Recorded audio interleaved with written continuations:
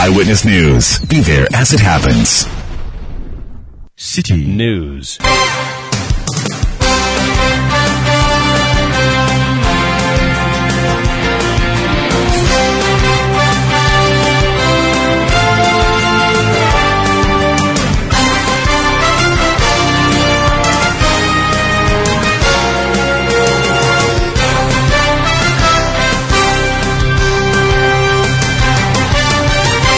It's 17:30 GMT. This is Eyewitness News on 97.3 City FM.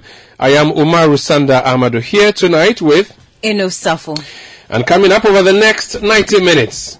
11 members against and then 10 members for to reject the budget estimates of the Ministry of Tourism, especially the allocation of 80 million Ghana cedis for the construction of the National Cathedral. President Akufo-Addo's priority of priorities, the National Cathedral, suffers huge setback as Parliamentary Committee rejects the 80 million cedi budgetary allocation to the project. We'll be asking tonight whether that project. Also coming up, the government's domestic debt exchange program continues to face stiff opposition as organized labor plans a strike for next Tuesday over the matter. And later on Eyewitness News, the President, Nana Addo Dankwa Akufo-Addo, is speaking and he's pledging government's commitment to resolving the economic crisis in the country. Stay with 97.3 City FM for more on this and many other stories on Eyewitness News. And in business, Finance Ministry reiterates the need to ease access to credits for small and medium-sized enterprises. That's in 50 minutes with Nashika Caesar of the City Business Desk. Eyewitness News is live across Ghana on a number of affiliate stations across the globe. We're on citynewsroom.com. We are also on Facebook. Do watch us and listen to us and drop your comments on the comment section of the Facebook feed as you're watching. Across Ghana, we are on a number of affiliates, including in the Northeast region on Nobia FM, 98.1 FM in Nalerugu, in the Upper West region on Ganga, 94.3 FM in Jirapa, in the Upper East region on Quality, 88.7 FM in Garu. If you go to the Northern region, we are on Radio Gaki, 88.3 FM in Saboba. In the Volta region, Heritage, 107.3 FM in Hohwe, and Freedom 88.1 FM in Sogakopa are bringing you this broadcast. In the Ashanti region, we're on Adwinpa 99.9 FM in Nkawie. If you go to the Bono region, we're on Greener 95.9 FM in Sunyani. In the Western region, multiple stations, including Adwinpa 100.7 FM in Takwa, Beach 105.5 FM in Takrady, and Sky Power 93.5 FM also in Takrady. This is Eyewitness News broadcasting from Adabraka in Accra. My name is Umaru Sanda Ahmadu here with Eno Safo. And we start off with Parliament. The House is about to go on recess for Christmas and the budget has been presented. The appropriation is what is happening. Over the past few days, we've been bringing you all the appropriations that have been approved and the various budgets that have been accepted by the various parliamentary committees. But as is very uncharacteristic of our parliament, we are seeing a rejection of a budgetary allocation for no mean a project than the controversial priority of priorities for the President of the land, Nana Addo Dankwa Akufo-Addo, the cathedral, the National Cathedral, which will be sited not very far from the House of Parliament. The Honorable Emmanuel Ama Kofi Bua is Member of Parliament for Elembele. He is a ranking member on the Trade and Industry as well as a Tourism Committee of Parliament. He's part of the group of MPs who voted no to reject that budget. He's joined us on the line. Honorable, you're welcome to Eyewitness News. Good evening and thanks for getting in touch with me, and hello to your listeners.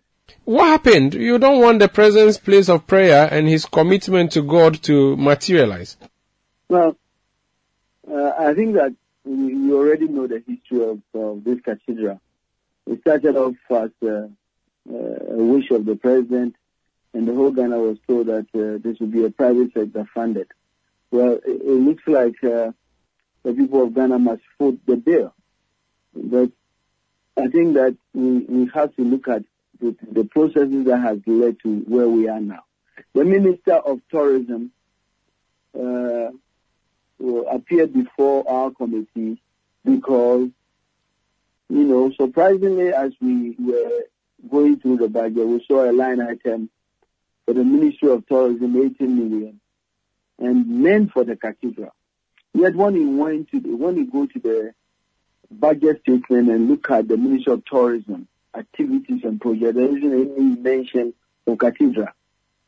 And so when the minister appeared, we basically asked him a series of questions. And remember that our mandate is not only simply to approve the 18 million for 2023, but also to make sure that we review monies for that particular project that is going to use the money for, money that has been used in the past. What that meant was that we now had the responsibility to revisit the 339 million Ghana cedis that the Minister of Finance has spent and told the ad hoc committee recently.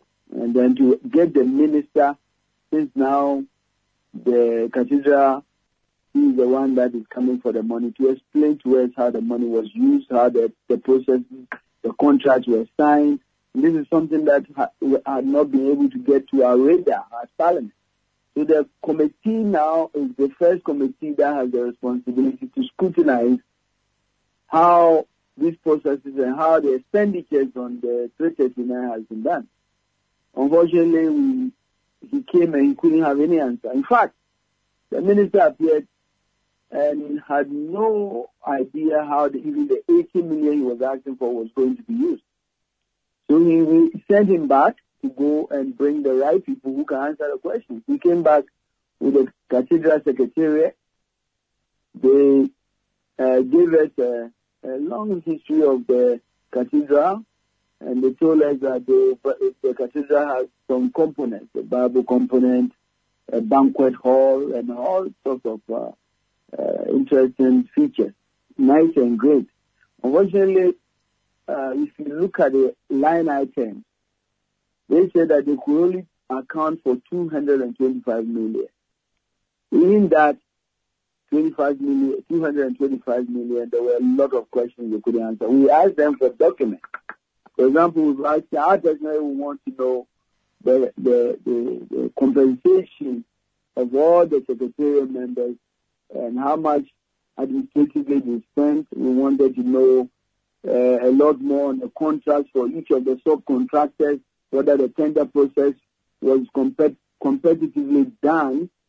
They brought some, and obviously a lot of sole source contracts in there. But what was worrying is that yesterday we couldn't get them to explain the 113. Today they came back with the majority garnering their numbers to basically say that the 130 million that we were talking about yesterday was actually paid to the architect. Yes, if you look at the line items that the Secretariat presented, there were designs and architectural work as expenditure on their line. So, quite frankly, we were not satisfied. We were also not satisfied with the process on how the money was given. So we invited the Minister of Finance. We asked the Minister of Finance how they were able to get to. The contingency vote is meant for ministries' budget allocations that has already been done. And then in the course of the year, something will come up. And then you realize that you need to basically, the minister now will have the mandate to make some adjustment for this particular ministry, add additional money. Some projects and the Ministry of Works and Housing will have an issue. So that's what the contingency vote is. So it really surprised them how the Minister of Finance did not go to the contingency vote once, but 2, 3, 4 times since 2019. Well, the Chief Director explained that there were some uncertainties about the project, whether or not they were getting support from the private sector, and so that's why they kept using. We were not satisfied with the answer. What was worse, we asked the tourism minister to basically explain the 80 million, and he couldn't. We asked him a pointed question, whether he can confirm that the Cathedral Secretariat will now be under the Ministry of Tourism. And he said no. So how do we approve money for a ministry who will not have authority over a secretariat who will use the money?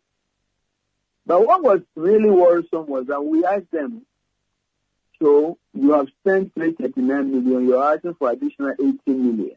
Now tell us how much more money you will need to complete the cathedral for God. They said that the estimate is that we will need a total of $383 million US. Roughly, at the current exchange rate, I calculate that we'll spend about 42 million. So, we need additional $340 million in this period of austerity, where just yesterday the Minister of Finance basically wrote a letter telling people who have invested their hard-earned currency that we are going to give you a haircut of over 40 billion Ghana cedis. We can't pay you, we are broke. Yet, we are going to basically take their money and build God a cathedral. It is obvious well that if you look at where we are now, one, we are not satisfied with how the 239 was used. The explanation for 80 million was basically not satisfactory.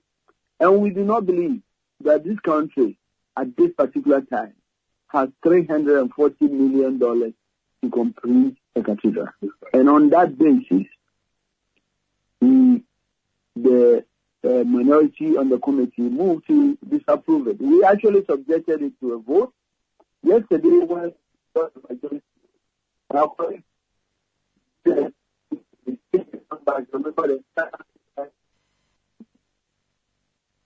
hello, Honorable? Honorable, I'm losing you. Can you hear me? Can you hear me? Yes, now it's better. So I'm saying that yesterday when we did we got the majority vote to basically say no to the 80 million, they take a comeback today and they try to master their numbers to. So when we subjected it to a vote, well, I think God was on the people of Ghana's side. So at the committee level when we voted, we still had 11 votes and they had 10. And so the majority of us who said no to the 80 million approval won the day. And so we expect that to be sent in reflected in the report. Even though I know there are still maneuvers going on. But we have basically made our positions very clear. Now, we are going to approve the Ministry of Tourism budget minus the 80 million additional money for the cathedral. Now, if they try to approve this is what will happen. We will now vote in our numbers against the Ministry of Tourism's entire budget. If they move to try to push it, to approve it, then the government is risking, because of the 80 million, they are risking the us to approving the appropriation. That is where we stand right now. So it stands rejected at committee level. Is it the case that they didn't have all their numbers? Someone was absent on their side? In fact, that's correct. That's correct. In fact, I think they tried. But, let me be very frank with you. Their own people, frankly, are abandoning shit. Some of them are not happy with the terms of events, especially when it comes to the cathedral. I mean, they will probably not come out to say it. But they are very, very, very not happy with it. And so if you cannot come and vote that I'm against the cathedral, I might as well not show up. I'm looking at the list of the committee members now, and I'm wondering who was absent. Is it the usual suspect? Well, I think that the list, I'm sure that the list will be there. And you are a journalist, you will do your investigation. But just help me know. Who was absent? I don't have the names. Oh, but you know who was not at committee meeting? Yeah, but I know that who were in our numbers. I mean, that's what it is. That's what I know. I don't know about it. What I know is that we defeated them at the committee level. And so we are going to approve the Ministry of Tourism budget without the 18 million Ghana cedi for the cathedral. Is there any hope for it at the plenary? Oh, I believe so. We are already, in consultation with our leadership. And I know that our leadership are in full support. And so we expect the NDC to have their full 136 in support of this decision by our committee.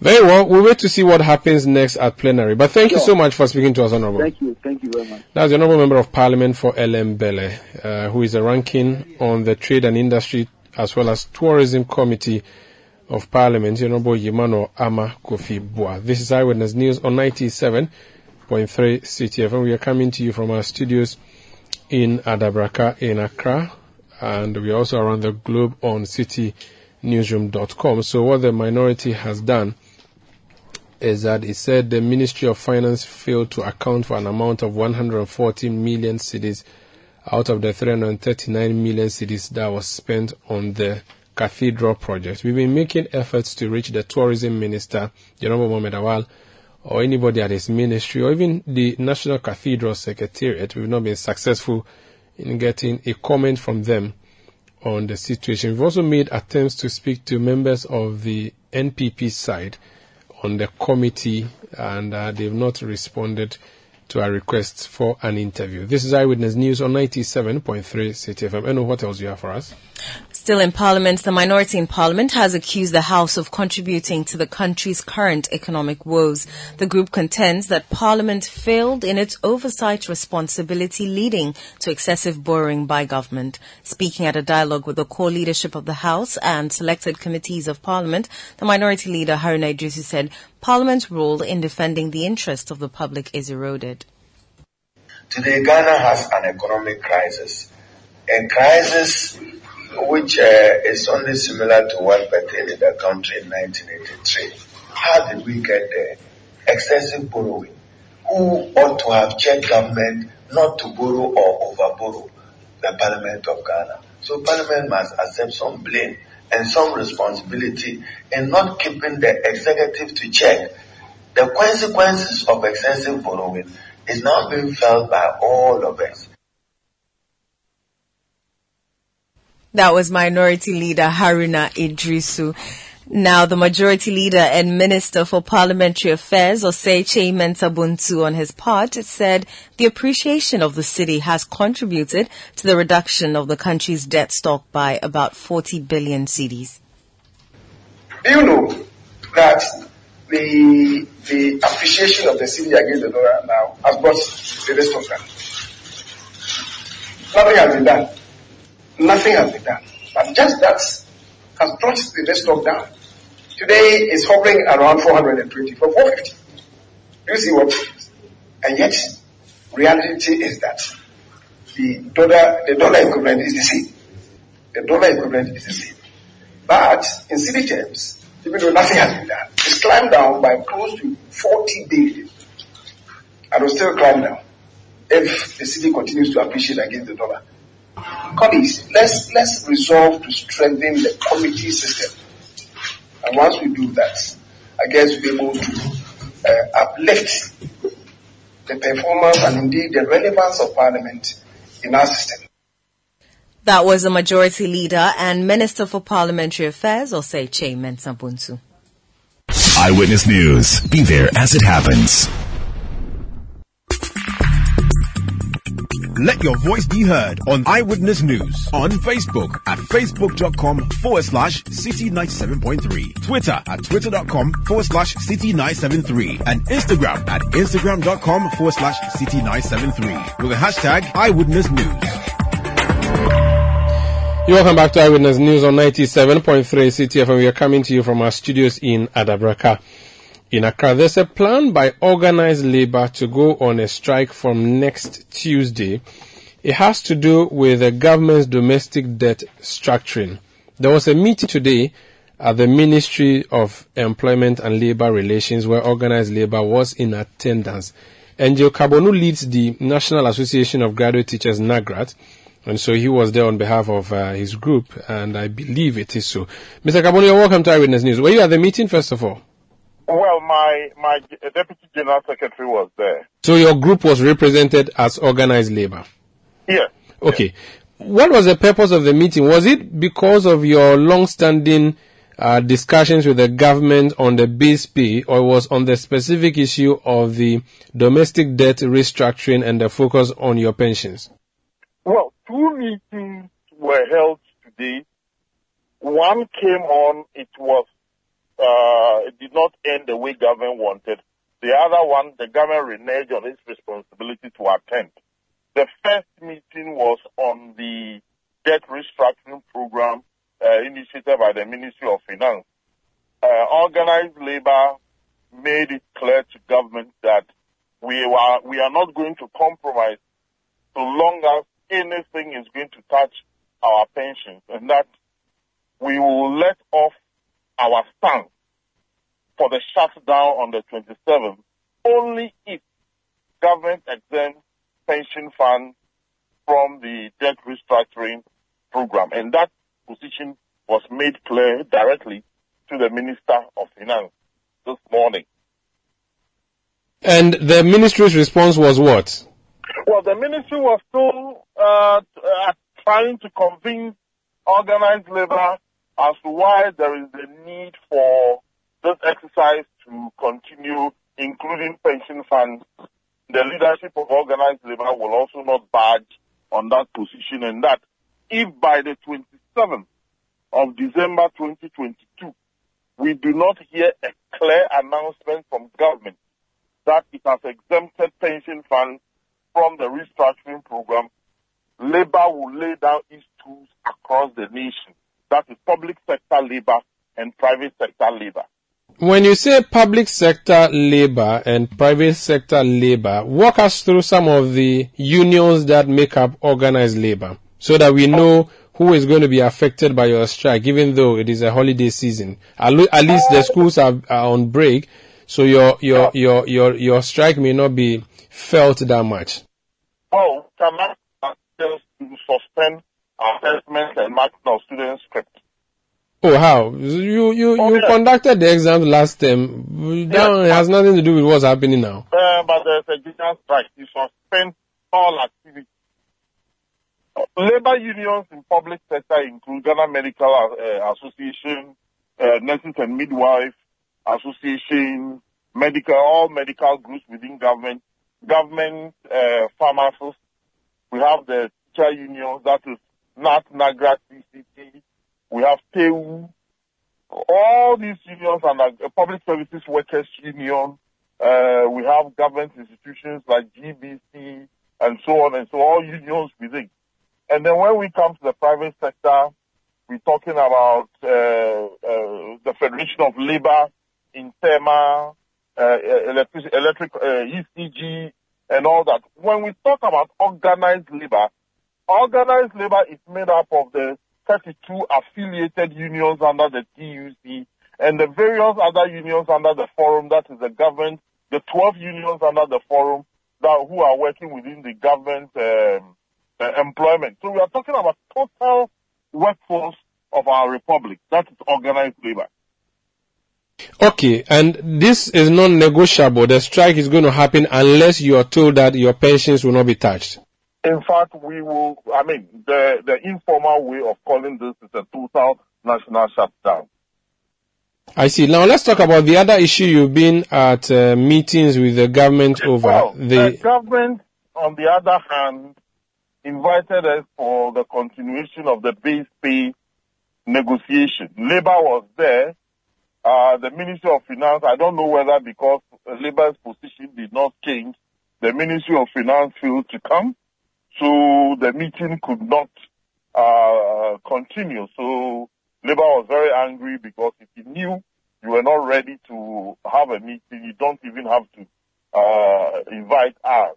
So that is also a hanging issue that ought to be looked at. But for now, Labour is concentrated on our pension fund not to be touched for the debt restructuring exercise.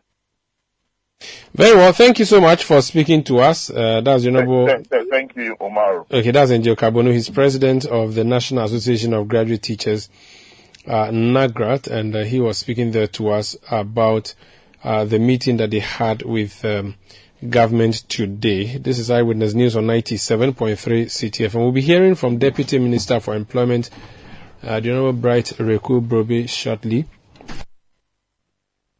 He's actually, I'll be going on the line to speak to the Honorable Deputy Minister for Employment and Labour Relations, Bright Reku Brobe. But let's hear other perspectives to the meeting today. Let's listen to Joshua Ansah. He is the Deputy Secretary General of the Trades Union Congress. Begging or pleading with us. Pleading will not bring anything on our table. We have just made a very simple demand from the government that please don't touch our pension fund. Exempt our pension fund from the debt exchange program. As simple as that. Just exempt it and there will be no problem. But if you continue not to respect our demand, then maybe you want to prolong the issue. I don't think that government will stay until the 27th of this month where that decision to strike come to fruitful. Otherwise, I don't think any government, what is to us, will wait for that day to come. So we have hope that government will respond positively to our demand before the 27th. But if it doesn't, then we will act accordingly. We have no option. You met with the Finance Ministry today. Any update on that? The meeting has been rescheduled for Thursday. That's all what I can say.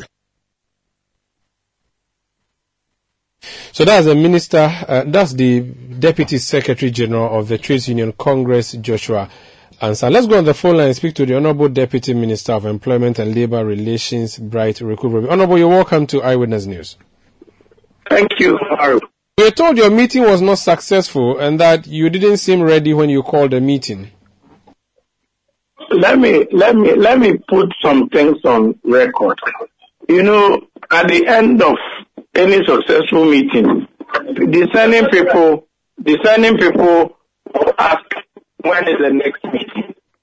And then normally people would say, schedule it next time or on this date and that. You know, we all agree to flex the date.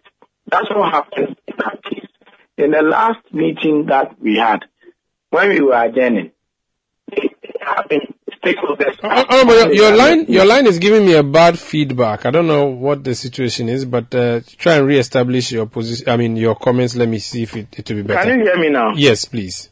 Wonderful. What I'm saying is that at any successful meeting, participants will ask, when is the next meeting? And then we will all agree and say in a week's time, and then people even say pin down a date, and then we do so. So that's what happened in the last meeting when we had to look for the next meeting date. And it fell on today, 20th. So that was agreed. And the action point was that both parties will engage their membership and come onto the table. Today, unfortunately, you know, Parliament is rising tomorrow. Most of our key stakeholders who are decision makers, the employment minister, the finance minister. In fact, I had to take motions on the floor of the House on behalf of my minister, you know, and so on and so forth. There were so many meetings that were going on. That is why today's meeting could not come off. And therefore, we agreed that we will adjourn and then reconvene at a date to be communicated to both parties. That's what happened. So you knew about the meeting, but you were unable to attend, and that is why it didn't happen the way it was supposed to happen. Genuinely, let's be natural. It's not like people deliberately say there's a meeting I won't attend, and so on and so. There's always a very good reason why people would not attend to a meeting, and one of such days is today, when not all of us were able to be in the meeting. Very well. Let's talk about the other meeting that happened then, which has to do with the pensions of workers. They say that it is part of what you are targeting under the domestic debt restructuring. They do not want it to be touched at all. You were in that meeting? No, I was not. Okay, so that meeting would be with Ministry of Finance. Yeah, I was not. Okay, that's fine. So I'm unable to speak to that. But unfortunately, because you are Minister for Labour, Labour unions are planning a strike on Tuesday because of that. Have you had any discussions or engagements with Ministry of Finance to the effect that your members or your workers, your employees, are saying they'll go on strike if the government proceeds with the debt restructuring agenda? Of course, anytime you engage me, don't forget that I work under a very efficient and effective minister the Honorable Ignatius Bafewa. Anytime some of these things come up, he is on top of it. He engages. And as we speak, I'm telling you for sure, even in the meeting which I'm telling you I was unable to attend, he was there. And therefore, it's about engagement. Let me also be emphatic that what labor unions put out there that they will go on strike on 27th, there was a caveat. They expect that government will engage them. And that's what we are doing. And anytime you are making this announcement to the public, you even deliberately or forget to say that that is something that labor is looking up to, that we engage them. And this is what is exactly ongoing. And trust me, once labor is engaged fully, and then matters are explained to them and they get it, anything that has to do, compromises that both parties have to make will be made, and then life will be ongoing.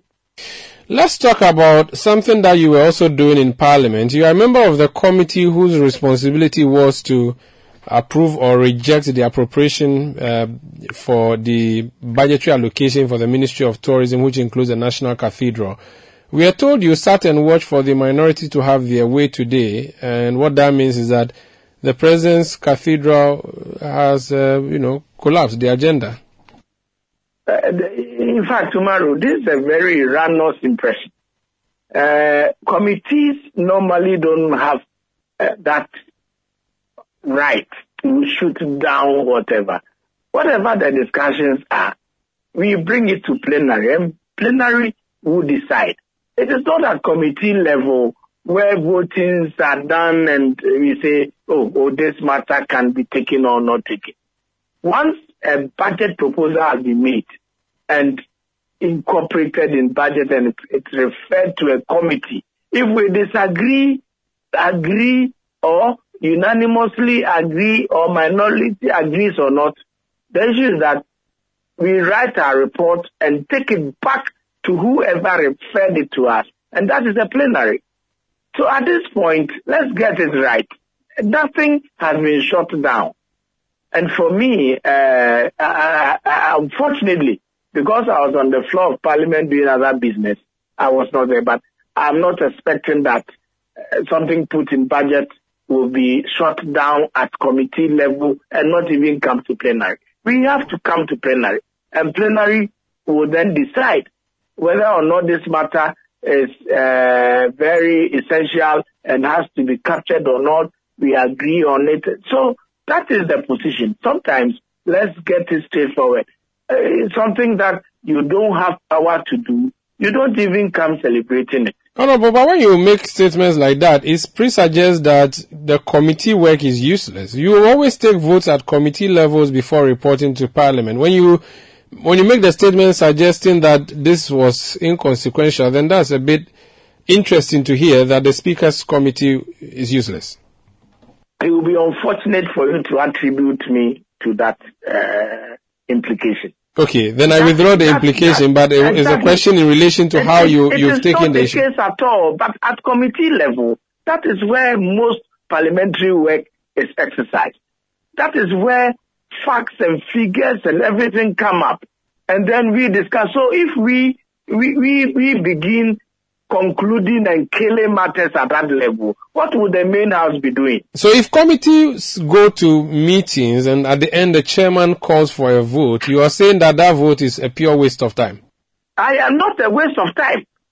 It is part of it. Then all of this. So if it is part of it, then they can celebrate, which is what they are celebrating now. All of that, Umaru, will be captured as part of proceedings and brought to the main house where major decisions or everything will be stamped on. But you see, don't get me wrong. No, I'm not getting you wrong. What I know is that underrating the work we do at committee levels, but sometimes we have to decipher what we can do at community level and what we cannot. The idea of any time matters come there, we deliberate on that. We look at the pros and cons, the advantages, disadvantages. In fact, most work is done at the committee level. Everything is captured there, including voting. You may have been privy to most of instances where things will come to the media's attention that they disagree, they did not, they were unanimous about it, they were not, they agreed, majority, minority. And then, but when it comes to the floor, a report will come capturing all of these things. And then the main house will vote on them. So it's not wrong that they will be voting at committee level. It's not. You do agree. It doesn't end it.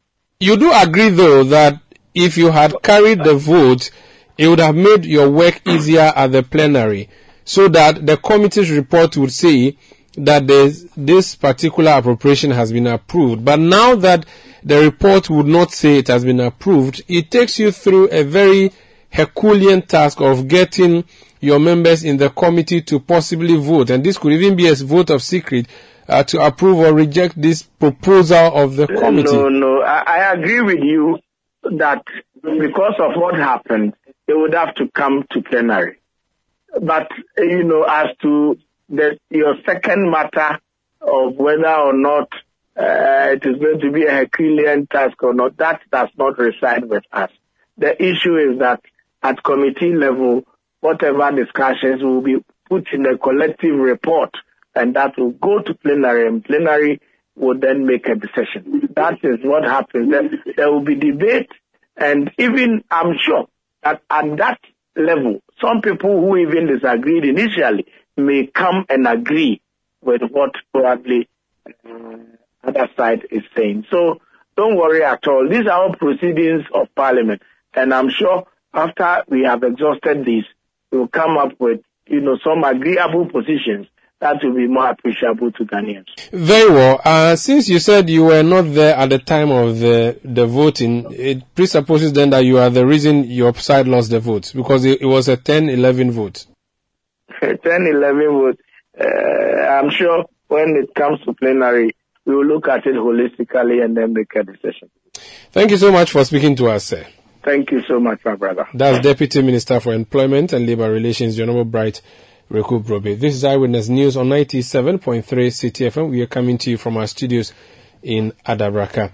In Accra, there's a labour expert, Austin Game, a former Minister of Employment, who has been speaking on this matter and other issues relating to labour. Please tell us more. A labour analyst, Austin Game, wants the government to immediately begin engagement with organised labour over the decision to embark on an industrial action effective December 27. The group has asked the government to exempt the pensions of its members from the debt exchange programme. Speaking to City News, Mr. Game said the consequences of the strike will be severe, thus the need for a swift intervention from the government. The government do know that this was going to likely happen because if I were to be in their shoes, I should know. Like I said, this thing didn't just come out of the blue. It was lingering, and no doubt threat is real. And they've already said it, that come 27th, there's no need for any meeting. Everybody should heed to the kind of thing they will have to do.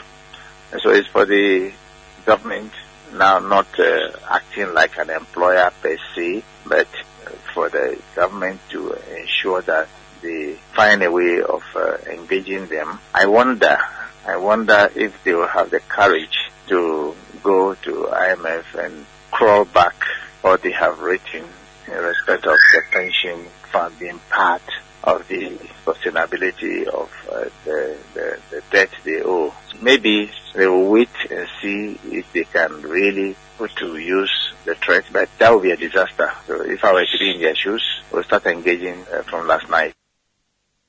Austin Game is a labour analyst. Eyewitness News. Be there as it happens. Let your voice be heard on Eyewitness News on Facebook at facebook.com/City97.3, Twitter at twitter.com/City973, and Instagram at instagram.com/City973 with the hashtag Eyewitness News. You're welcome back to Eyewitness News on 97.3 City FM. Let's do some more stories.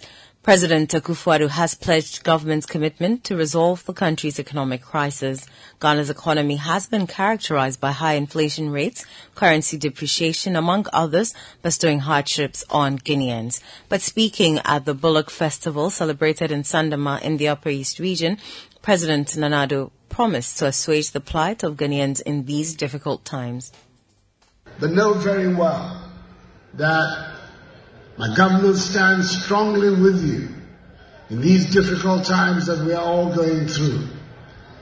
But with courage and with vision and with unity amongst us all, we will come out of these difficulties and get our country back into a good place. That is the firm promise that I'm making to you. President Akufo-Addo there. Now the government, through the Ghana Education Trust Fund, has settled part of the outstanding debts owed contractors, the amount, which is to the tune of 667 million Ghana cedis, will cater for arrears as of November 2022.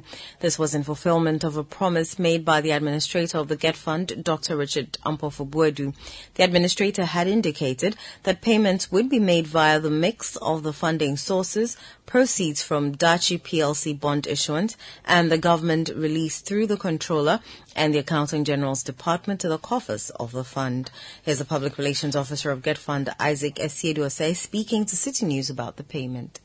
Somewhere 8th November, the administrator of GET Fund held a stakeholder engagement with its stakeholders and detailed how some of these contractors that we have owed for some time now will be paid. And even said that we have signed innovation agreements with some of the contractors on about 867 claims covering projects and supplies that we have done to various schools and institutions, as well as the Ministry of Education and its agencies. So, pursuant to that, by end of November this year, all the tech contractors with their certificates submitted were paid. They have been paid in full. That is those contractors that were able to submit their claims as of September 2022. So we have made good of that promise and we have paid them all. We made a total of 667 million in Ghana cedis payment out of these 867 claims. So there are still some 200 million to be paid to some other certificates that have been submitted with us, and plan and process to make sure that monies are raised for them to be sorted out as well. But for now, these are the payments that we made as of November 2022. You heard the Public Relations Officer of GET Fund, Isaac Essiedu. Now, leaders of the Nation Builders Corps Association of Ghana say they have been assured that part payment of arrears owed them will be paid by the end of the week.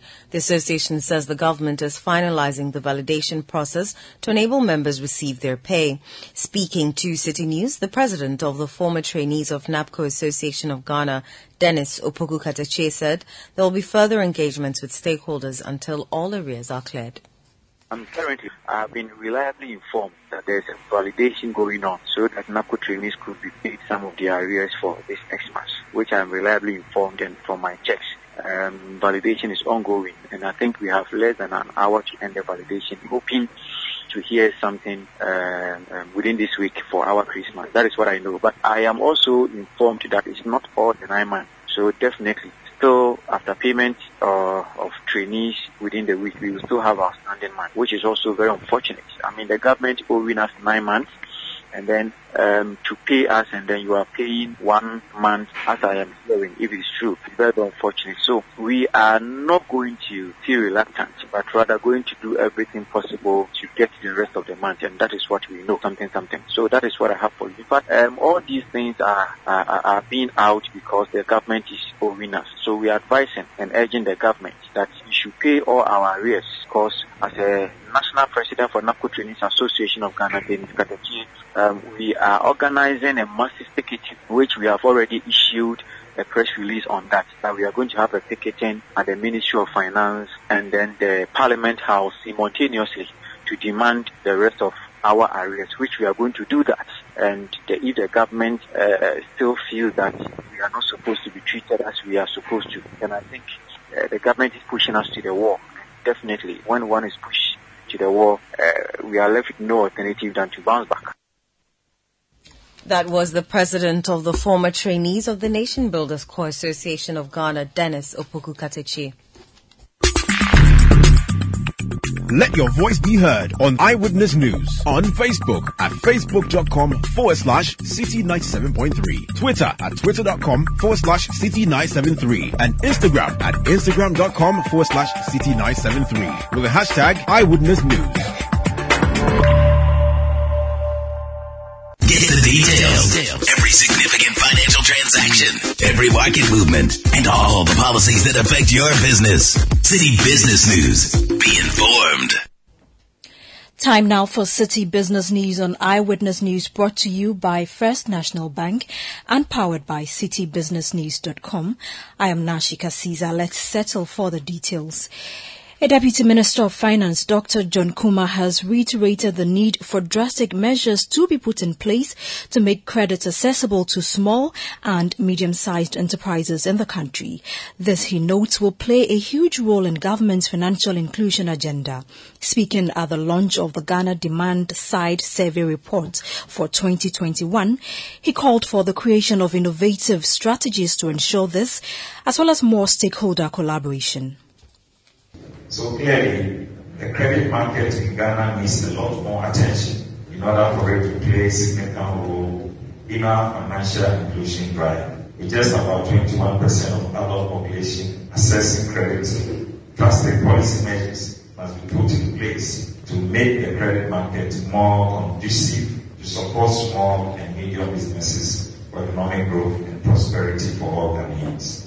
And from the analysis, it shows that it's only those in the formal employment sector that have access to some form of credit. So we have to find innovative ways of reaching out to those in the other sectors and how they can access financial credits. Again, barriers to access and usage can be improved by directing more focus on the on the underserved people. You look at gender and geographical area through a collaborative approach with financial sector regulators working closely with government and other stakeholders. Moreover, government recognizes the fact that financial inclusion clearly dovetails well with government goals of poverty alleviation and lifting of living standards of our Ghanaian people. That was a Deputy Minister of Finance, John Kumah. Moving on, the Consumer Protection Agency has lauded the reduction in transport fares by transport operators in the country. Patrons of commercial transport yesterday began enjoying a 15% reduction in fares. This decision was announced last week by the transport operators and follows the reduction in prices of fuel at the various pumps. Speaking at a press conference earlier today, CEO of the Consumer Protection Agency, Kofi Peter, described the move as a step in the right direction. No, my take is in good order. Same way when it went up, they went and argued and then they had an increase. Anything that benefits the consumer, I'm happy. Even if it's 1% reduction, it is good for the consumer because it went up and now it's coming down. I can't argue against it. So I'll say kudos to the people who negotiated. This time I wasn't part of it. Some time ago I was part of it. But my biggest problem is you cannot agree and not do buy or pay your agreement. That is my problem. He, however, called on the trading community to follow suit and also drop their prices as the local currency appreciates and experiences some stability. The cedi had in the last month depreciated rapidly to about 16 Ghana cedis to the dollar, prompting traders to hike their prices. I can tell you with confidence that most people do not even import for Christmas. I'm a businessman too.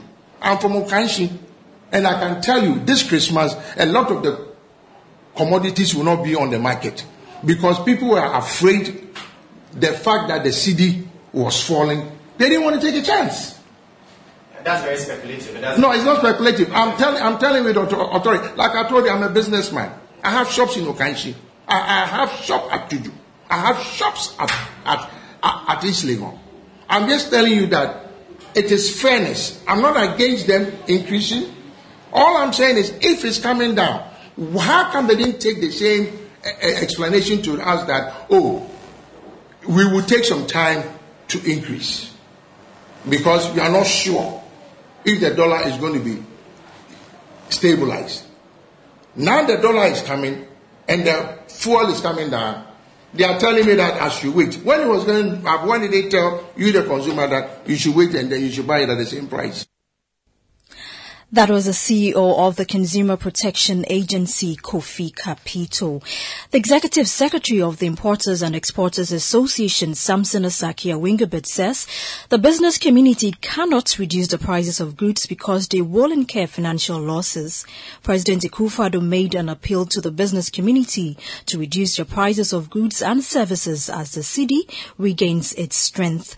However, speaking to City Business News, the Executive Secretary of the Importers and Exporters Association, Samson Asakia Wingabit, explained why they cannot heed the president's call.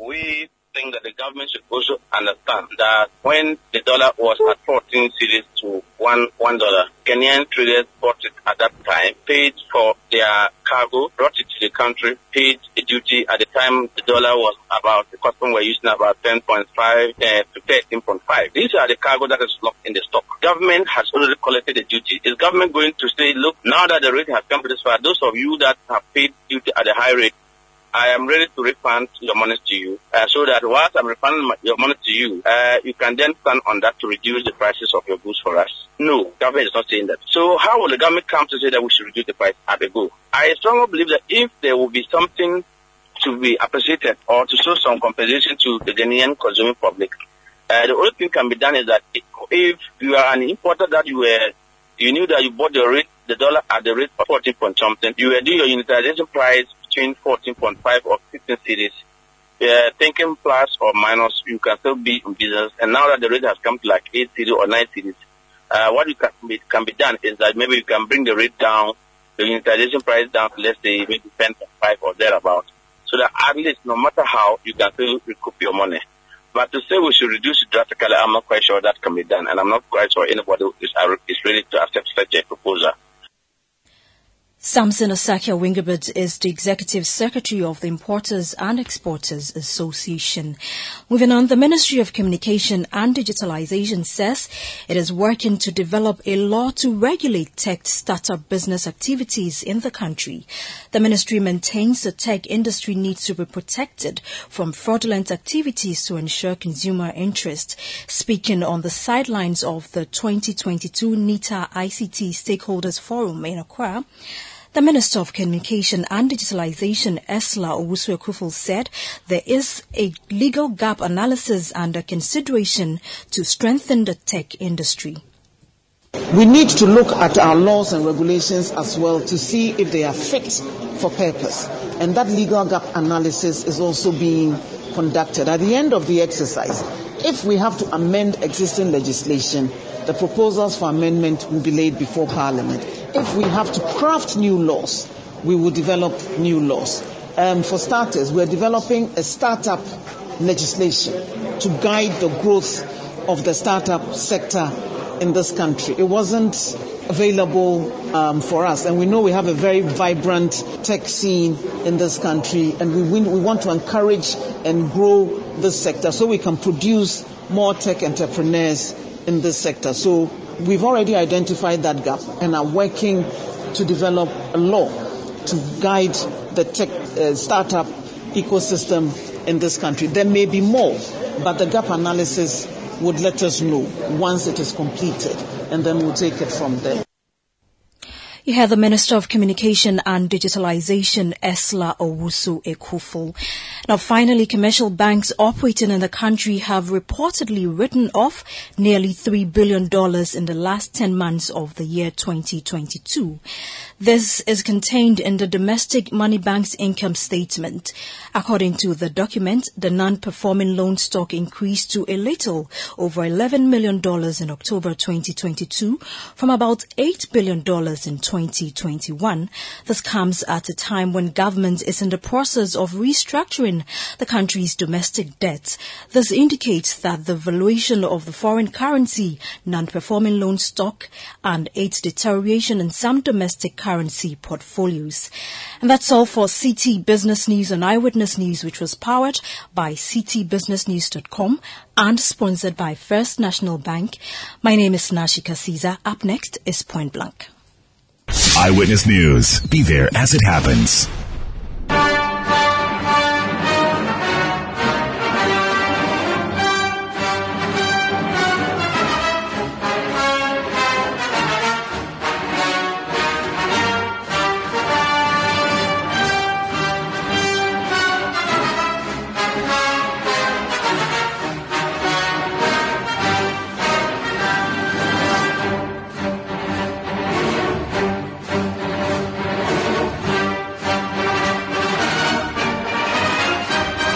This is Point Blank on Eyewitness News. My name is Umaru Sandamado. Tonight on Point Blank, we're talking about Ghana's economic situation.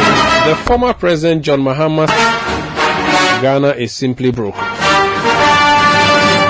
The government says we're working on it.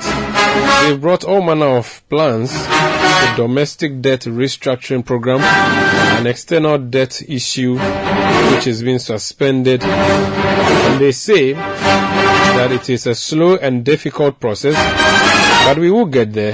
We will get out of the trouble. Tonight on Point Blank, we've invited into the studio someone who has once been Deputy Minister at the Finance Ministry before being promoted to be the main minister in charge of the ministry. He ran the ministry for 4 years as a minister, and before then he was there as a deputy for 4 years. So in total he's been at the Ministry of Finance for 8 years. He has taken us to the IMF and worked on a program to bring us out of the IMF before leaving office. The Honorable Emmanuel Seth Tekpe is my guest, former Minister of Finance. You're welcome to Point Blank. Thank you very much and good evening. Good evening. Listeners. And just a little correction, the MPP took over, our ECF and extended it and completed in 20. Yes, I'm saying you are the one, but you left the process in plan that it to terminate in 2018. Absolutely. They came and extended to 2019. Yes, absolutely. Yeah, so that's what I'm saying. So I'm saying you took us to IMF and led the process behind for us to exit, but you Ghanaians didn't allow you to stay and exit us. Did we exit? Well, we exited and then went for a half time and came back. When? We exited. We celebrated with a Kinke party, you've forgotten, yes, at the forecourt of the Ministry of Finance. Yes. And then 2 or 3 years on, we are back. So you went back for COVID loan? Oh, but that one, it wasn't a loan. That one, they said they were giving freebies. And we said, we want. But you know the definition of the COVID loan. Was it a loan or a... No, it's a facility. So we'll pay for it? No, the 1 million that they were giving us? Pay for it. The SDR, we are not paying for it because that's quota. Okay. That's I thought they were giving freebies to support every member of the IMF. So that's why the technical meaning is, the technical name is actually rapid credit facility. So the emphasis is on rapid. So it's a quick loan? It's a quick loan. And therefore, what makes it quick is that it leaves out most of the conditionalities, like what we are facing. Oh, so we don't go through the elaborate process. Precisely. We go and do debt restructuring and whatever. And then we had about 5 prior actions. So there will be more prior actions, to come before loan effectiveness. Let's talk about the current situation in the country. What is the problem? How did we get here? We are told that it is a challenge that dates back,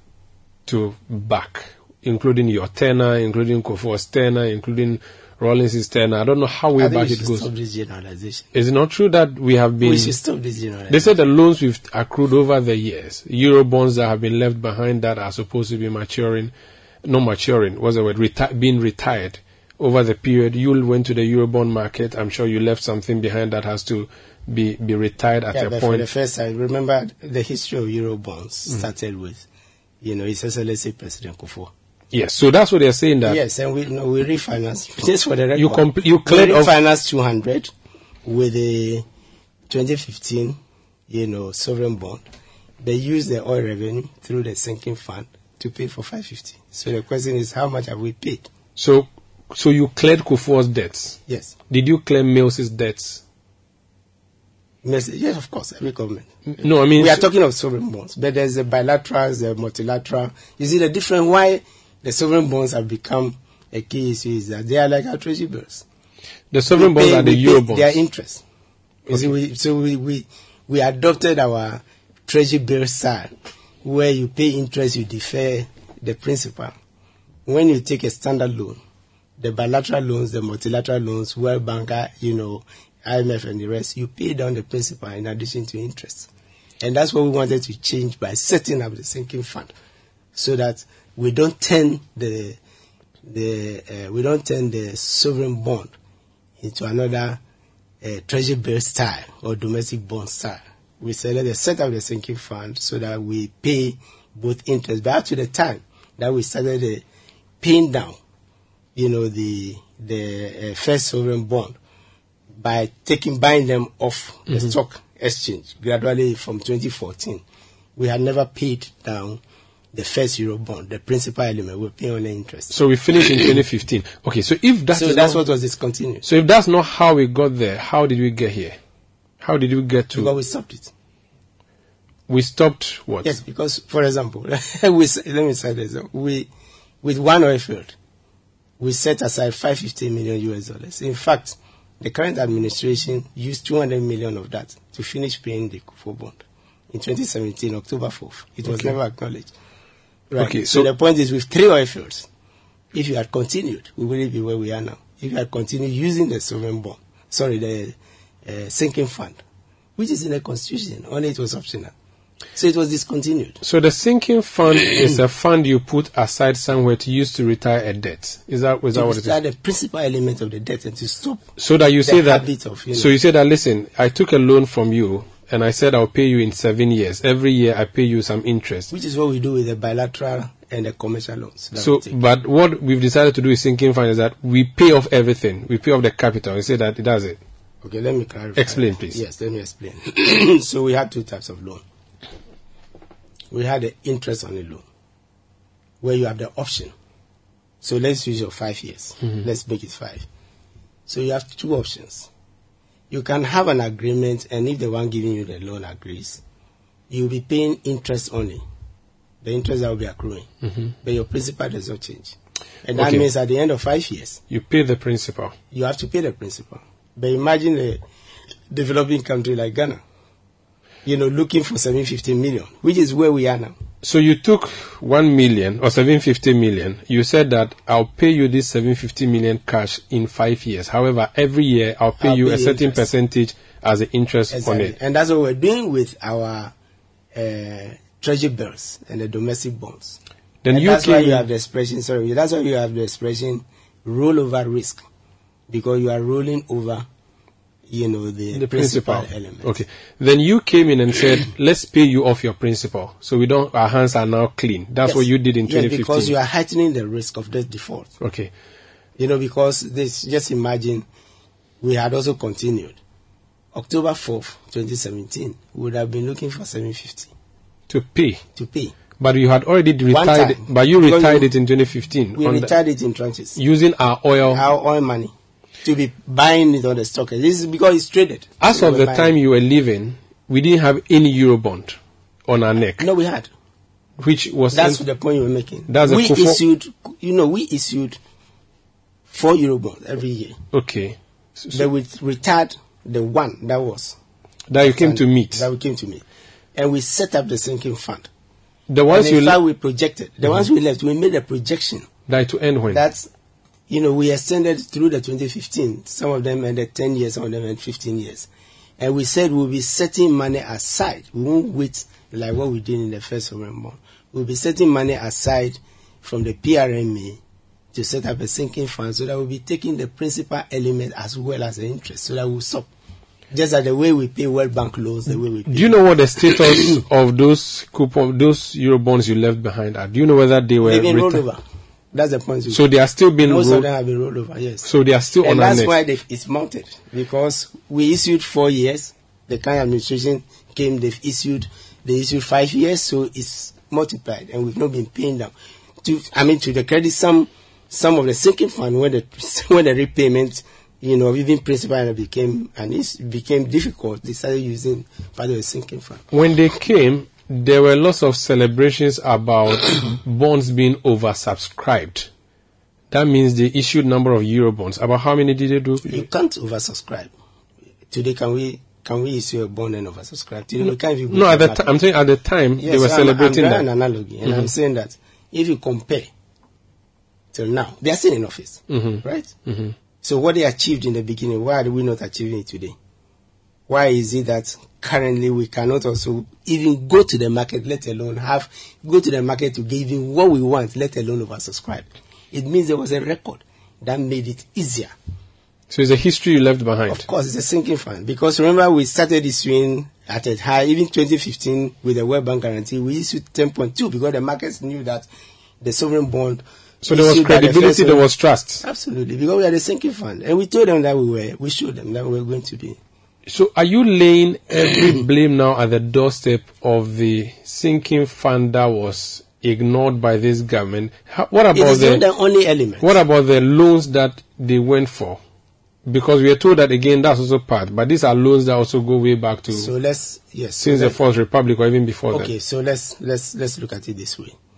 We started setting up the sinking fund, and we are saying that we even left some money, right? At least let's even take it that 1 year sovereign bond. Mm-hmm. Can you say the same that by 2014 when we go for elections there will be money for the next administration? 2024. Yes, 2024. Whether there will be money left for the succeeding government, whether it's, which hopefully will be NDC, to pay even any amount. You understand how our country's finance is managed. What is our situation like now? We've defaulted. It's as simple as that. So we are broke, like Muhammad said? It's not Muhammad, it's in the statement. Yeah, so that's they've used the statement, the term default, but in layman's term, our pockets are dry. To let people know. Yes. Because the reason, if you read the statement, if you have it says that given the fact that our reserves have gone down. Remember the week before, we were hailing the value of the cedi, which can only gain on the strength of the solidity of your reserves. So why don't you have money to pay? If we were an ordinary person, is this the time that we declare bankruptcy? Yeah, you go for settlement. I'm saying that if we were an ordinary human, the formal process is that you go to court. And then your creditors, and you meet your creditors in court, and you tell the court, I'm bankrupt. They take you to court, and you are bankrupt. And then whatever money you have will be used to settle. That one has a certain finality to it. So we are now in court with virtually. So that's where we are now in negotiations. Yeah, we are now in negotiations. That's where we are. Share with me the meaning of what the government statement on the external debt is. What does that mean in practice? And is that what the government should have done? No, it's just a source. It's when you talk about domestic debt, it means the debt which is denominated in cedis, treasury bills, Bank of Ghana notes, and in principle the 3 to 5 year bonds. But the grounds became so fertile that foreigners started patronizing even our domestic bond. That's what we call the non-residents. Okay. Those who were buying our external bonds, because they saw sinking fund, they saw some of the structures we had put in place and the rest, they said, and remember the sinking fund, stabilization fund and all those are denominated in dollars because we receive the money in dollars, we don't change it to cedis. So they are in dollars, so it means that even if we issue domestic bonds in dollars, we can pay. That's what it meant. But in principle, they are domestic, cedi denominated. External is usually euro, dollar, yen, the country that gives you. Okay. They may decide to use. That's so let's take the. So it's just a source of the loan. Let's take the external first. I remember during your tenure, you had something you called a CBD loan, the China Development Bank. CBD, yes. Yes. It's a dollar-denominated loan. It is from China. Is the government saying that all loans like that cannot be paid, so they've suspended payment? Please explain to us what they're saying. Okay, that's a good example. So the CDB loans, including the Tuabo loan, the one that was used, the one that was used to set up the Tuabo. Mm-hmm. That's an example. Yes. And then the pipelines, and yes, they were denominated in dollars, and we said we will be selling oil to the Chinese. They will bring the money, and we shall use it, to pay. Another example is ESLA. We borrowed and we said we are imposing a tax specifically, to pay for the energy sector, debt and aspects of the banking sector and the road contractors, yes. Okay, so you're following? Yes. The situation we are in now is that ESLA was collateralized 10 euro and we are defaulting today. You get the point? Okay. Even though we had been paying from our oil revenue, dedicated and whatever, if you put all of them together, it's a loan. It's a loan from the Chinese sources, and we have defaulted. So that is part of the total loan that we have defaulted. So we are not saying that we took a loan against taxes that we are yet to collect. So even if we get the revenue, it's already been taken care of. No, but that's a responsibility. Let's take a household. I think let's go back to this question. There are people who can take cash, pay up front, and they construct, or they finish and there are people, me and you, if you begin to rise. No, but me and you are not on the same level. I used to be, When I built my house, I took a customs loan. Okay. So that's what I mean. So you either take a loan, a mortgage, or whatever, and you pay over time. And so, what is your working life? If you take, in countries where they have long, because the market has matured, you can take a mortgage for 30 years. In all probability, your children will take over. Right? Okay. So that's how governments work. Just like, so again, those of us whose parents had to go and take, monies from people and families and whatever. Yes. If you are lucky and you get, say, a good job, even national service or whatever, you may end up paying the last installment for your mother or for your father. What does the suspension... So one government, succeeds the other. Governments are continuing. So if you are arguing that I left a loan and every government leaves a loan, why say I also left you a Tuabo to pay for the loan?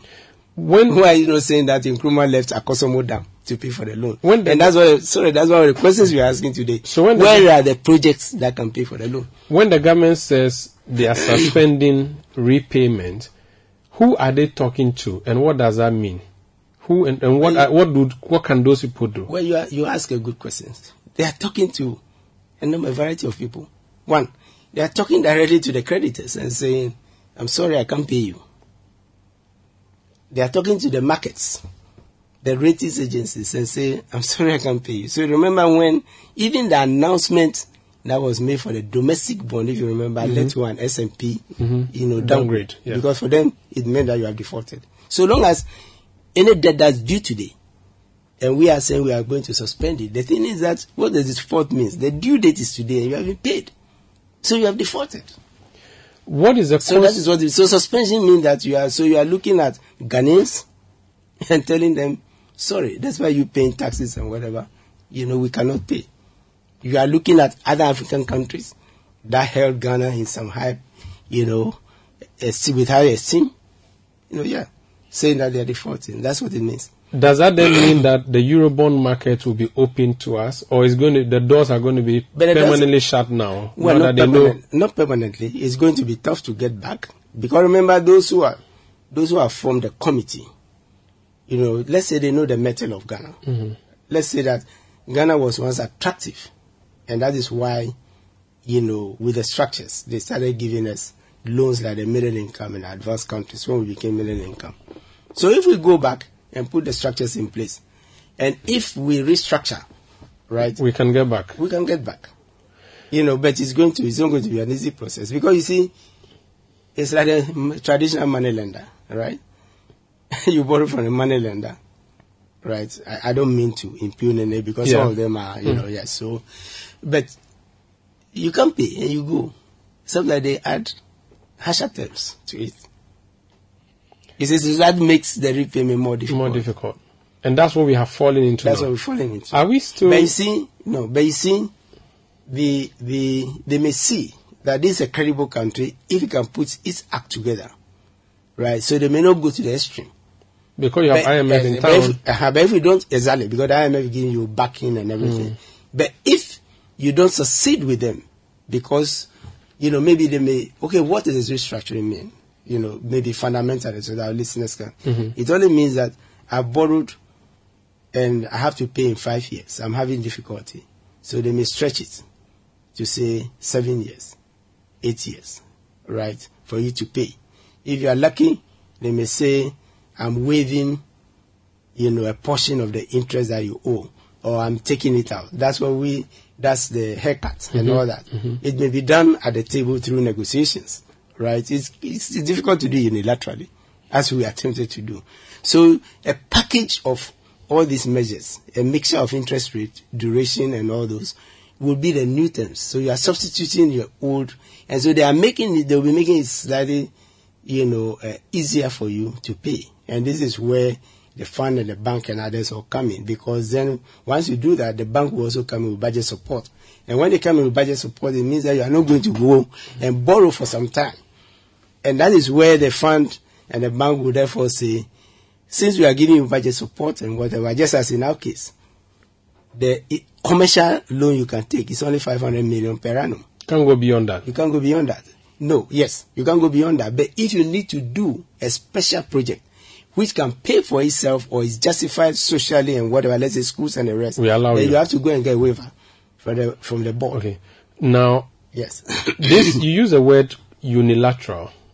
Yes, that's what it looks. It appears that's what the government is doing, at least for the external debt. No, I don't have the full facts. Even when you've been Minister of Finance, but I have my hunch is that there have been some consultations quietly before the statement was issued. The statement looked unilateral, but the promptness with which those who gave us the loans have established, I'm sure you've seen that statement, a committee to deal with this and whatever, within 24 hours of the announcement. Of course, they're always ever ready because they've dealt with this situation in many developing countries. But so it could be that there has been some background consultation. But why would you do background consultation, issue a statement that appears unilateral? You want to show machoship? Oh, no. Consultations are very important because sometimes, No, I'm saying the language of the statement. Why would it be couched in that manner to appear because the government has not told us that it to negotiate. Okay. Or to consult. Okay. Or to so it looks like the statement doesn't say that we have been doing. So to give you an example, it took about 3 months or so of discussions with the banks before we did a VRA restructuring. The meetings were held. And so when we did a press conference, we gave, the outline. Yes. A lot of ground has been watered. And again, the 2015 bond was used entirely to restructure our domestic bonds. The World Bank guaranteed, it took about 4 to 5 months of discussions with the World Bank, with creditors, and before it was done. Based on your knowledge of the industry, this external debt restructuring that the government has announced, would it be welcome because the domestic one is not getting the welcome that it required from the government? Well, again, it comes to the people at the opposite end of the table, those who gave you the money. That's the team that is, to engage us, which is what is missing in the domestic, or apparently missing in the domestic one.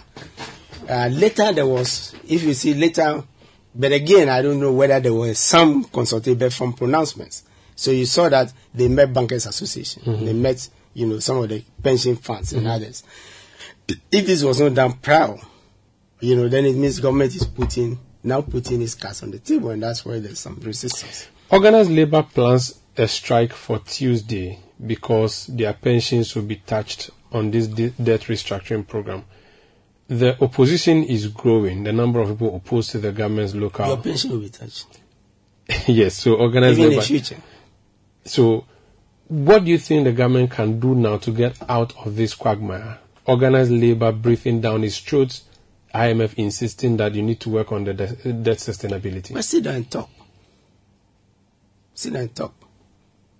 Because, again, another example, not exactly, it's arrears, not debt. Arrears means you owe me, so it's debt.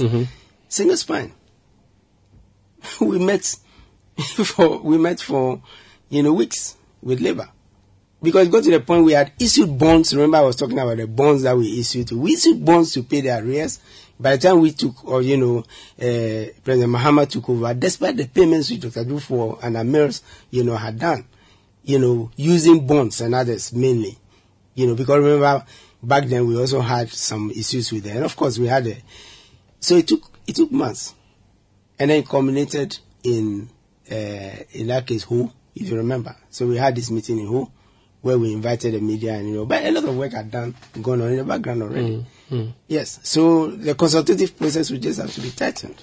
If you were Ken Ofori-Atta at this time when things appeared to have become hopeless, what key things would you do, interventions would you do? And they are doing some of it now because you have no choice. For example, the first thing is you have no choice than to go to the IMF, which you said we were not, because some of us kept saying, it is said that I didn't want Ghana to go to the IMF.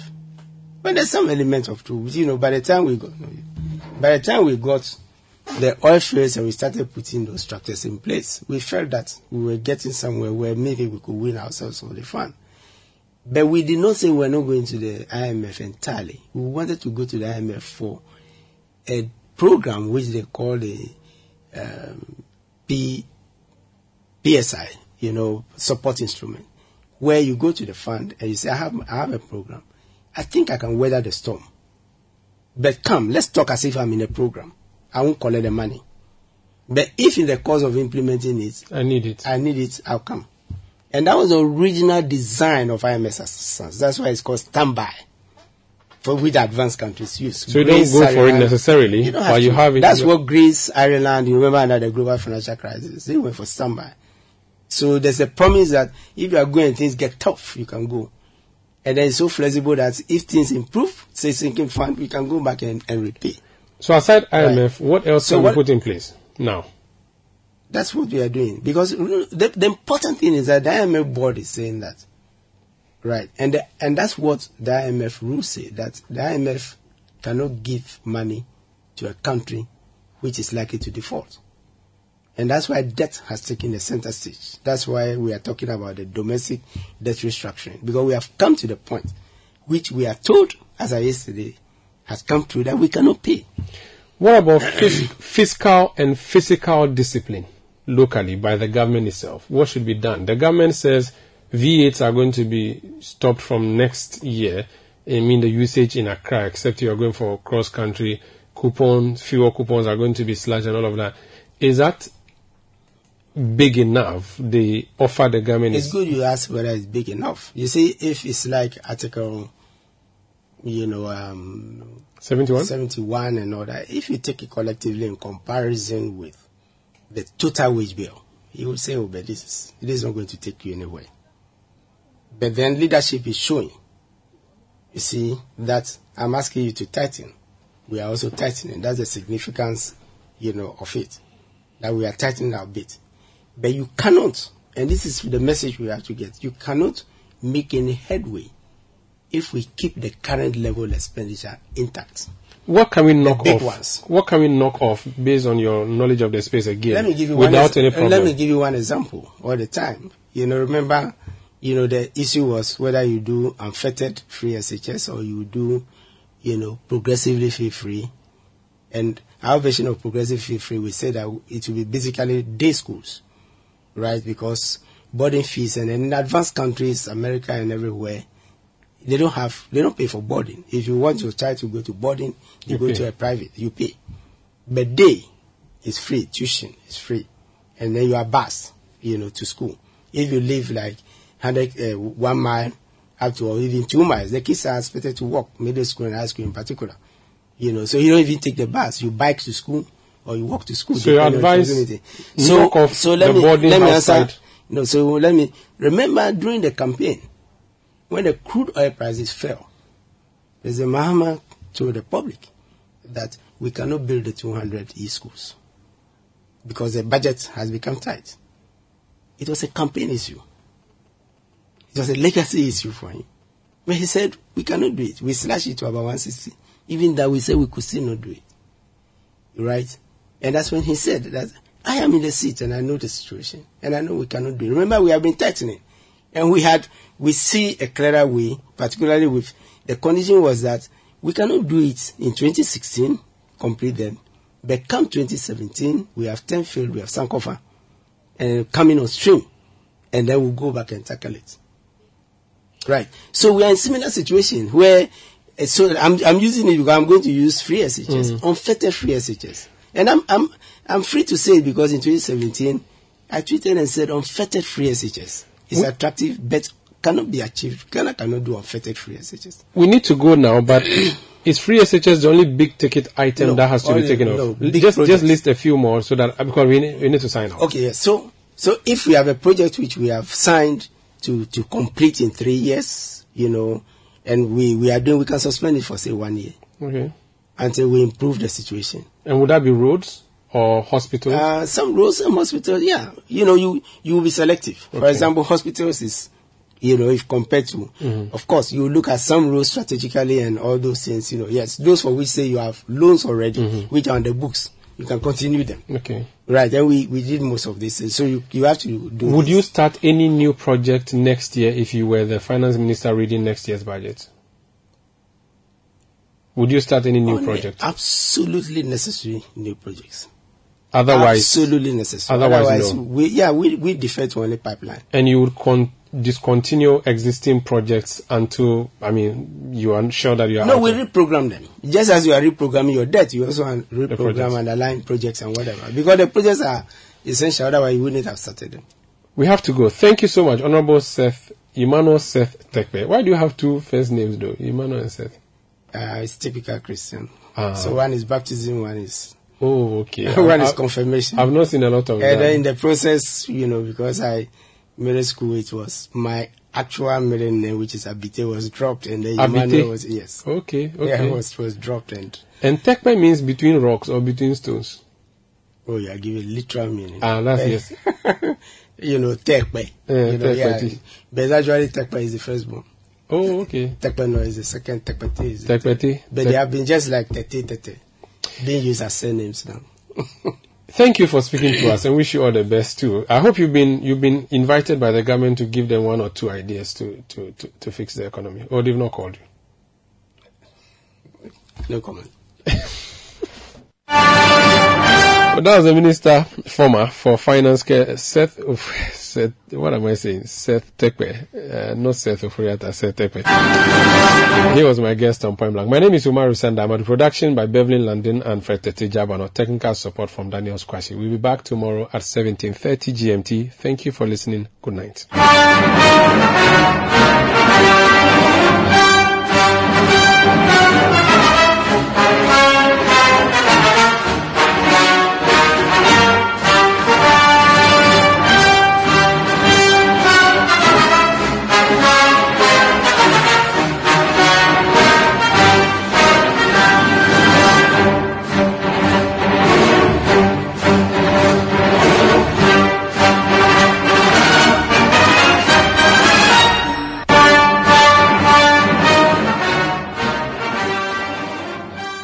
City News. We speak first. Reach our hotline on 0302-224959 and get interactive on Facebook, City 97.3 FM, and on Twitter at City 973.